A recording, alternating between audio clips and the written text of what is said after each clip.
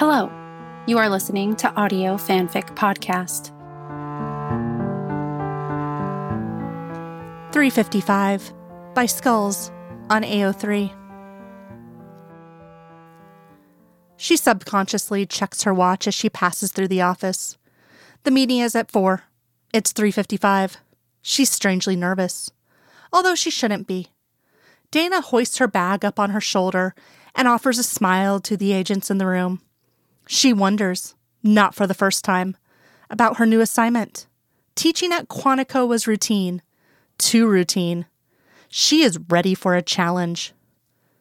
Dana turns down a lonelier hallway, passing a few more people. A lone man stands near the end of the hall, staring at the ground. As she passes him, she starts a nod of acknowledgement. But he reaches out, his hand brushing her elbow briefly. "Agent Scully," he says. "A word?" She checks. There's an FBI badge clipped to his suit. As if there wouldn't be. They are too deep into the Hoover building. She steps to the side to face him. He's tall, lanky, with a shock of dark hair. She has to tip her head back to look at him. "Can I help you?" she says, giving him a polite smile. His eyes are something strange, almost of desperation, as he looks down at her, like he's known her for 1,000 years. Dana shifts her weight uncomfortably. The man clears his throat and says, don't take your new assignment." She blinks. "How did you?" "I just do," he says. "Section Chief Blevins. But there'll be another man in there, with the cigarette." "Always the goddamn cigarette," he laughs bitterly. Runs a hand over his mouth in a sweeping motion. "You'll be reassigned to an outcast division under A.D. Skinner. The FBI's most unwanted unit." He says the phrase like she should recognize it. Air quotes for emphasis. "I'm telling you now, don't take it." Dana ducks her head to read his badge, but his hand is blocking. "Sir, I don't know how you," she begins firmly. The man laughs again, and it's almost a sad laugh, a bitter laugh. "Sir," he says quietly, with something like surprise. "Listen, Agent Scully, trust me." He blinks hard like the words have an impact. "You don't want to take this assignment. It will turn out to be very dangerous and devastating for you." Dana shifts her stance again, searching for an authoritative one. "If you're threatening me," she starts, ready to throw her voice louder to catch the attention of the other agents. His eyes widen, shattered. "No, God, no," he says. "I want to save you."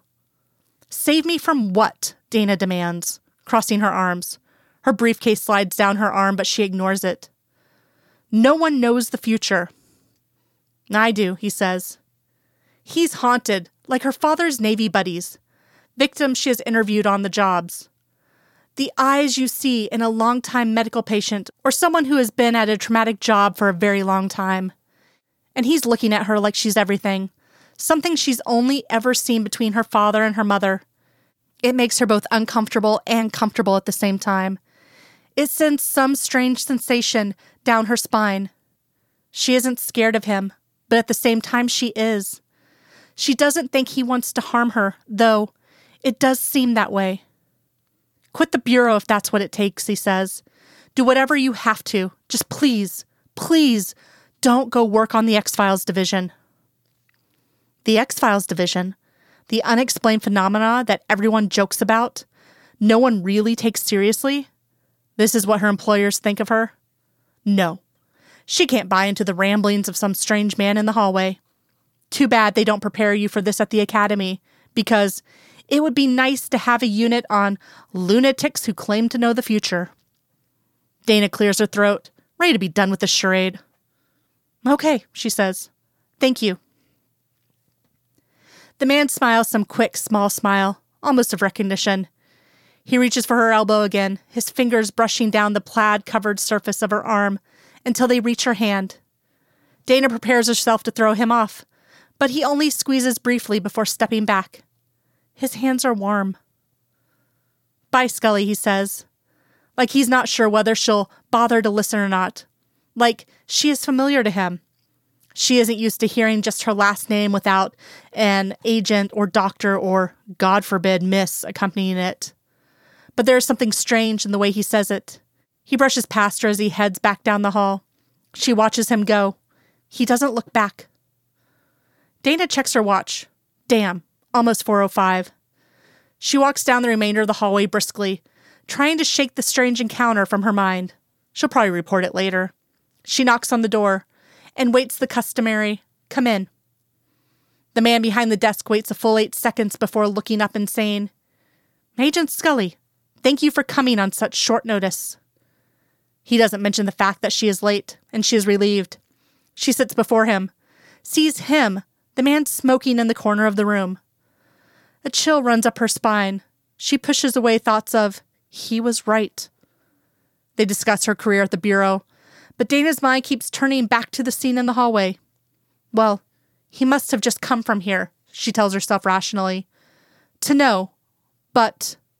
Her hand grasps the edge of the desk, and she reminds herself that she doesn't believe in things like knowing the future. "Agent Scully," he says, the man next to the desk to get her attention. The smoky man takes a drag on his cigarette.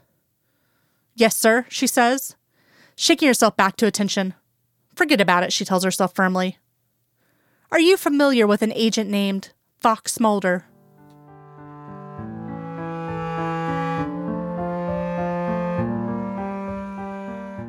If you like this story and would like to contribute, you can do so by going to our Patreon page at www.patreon.com/audiofanficpod.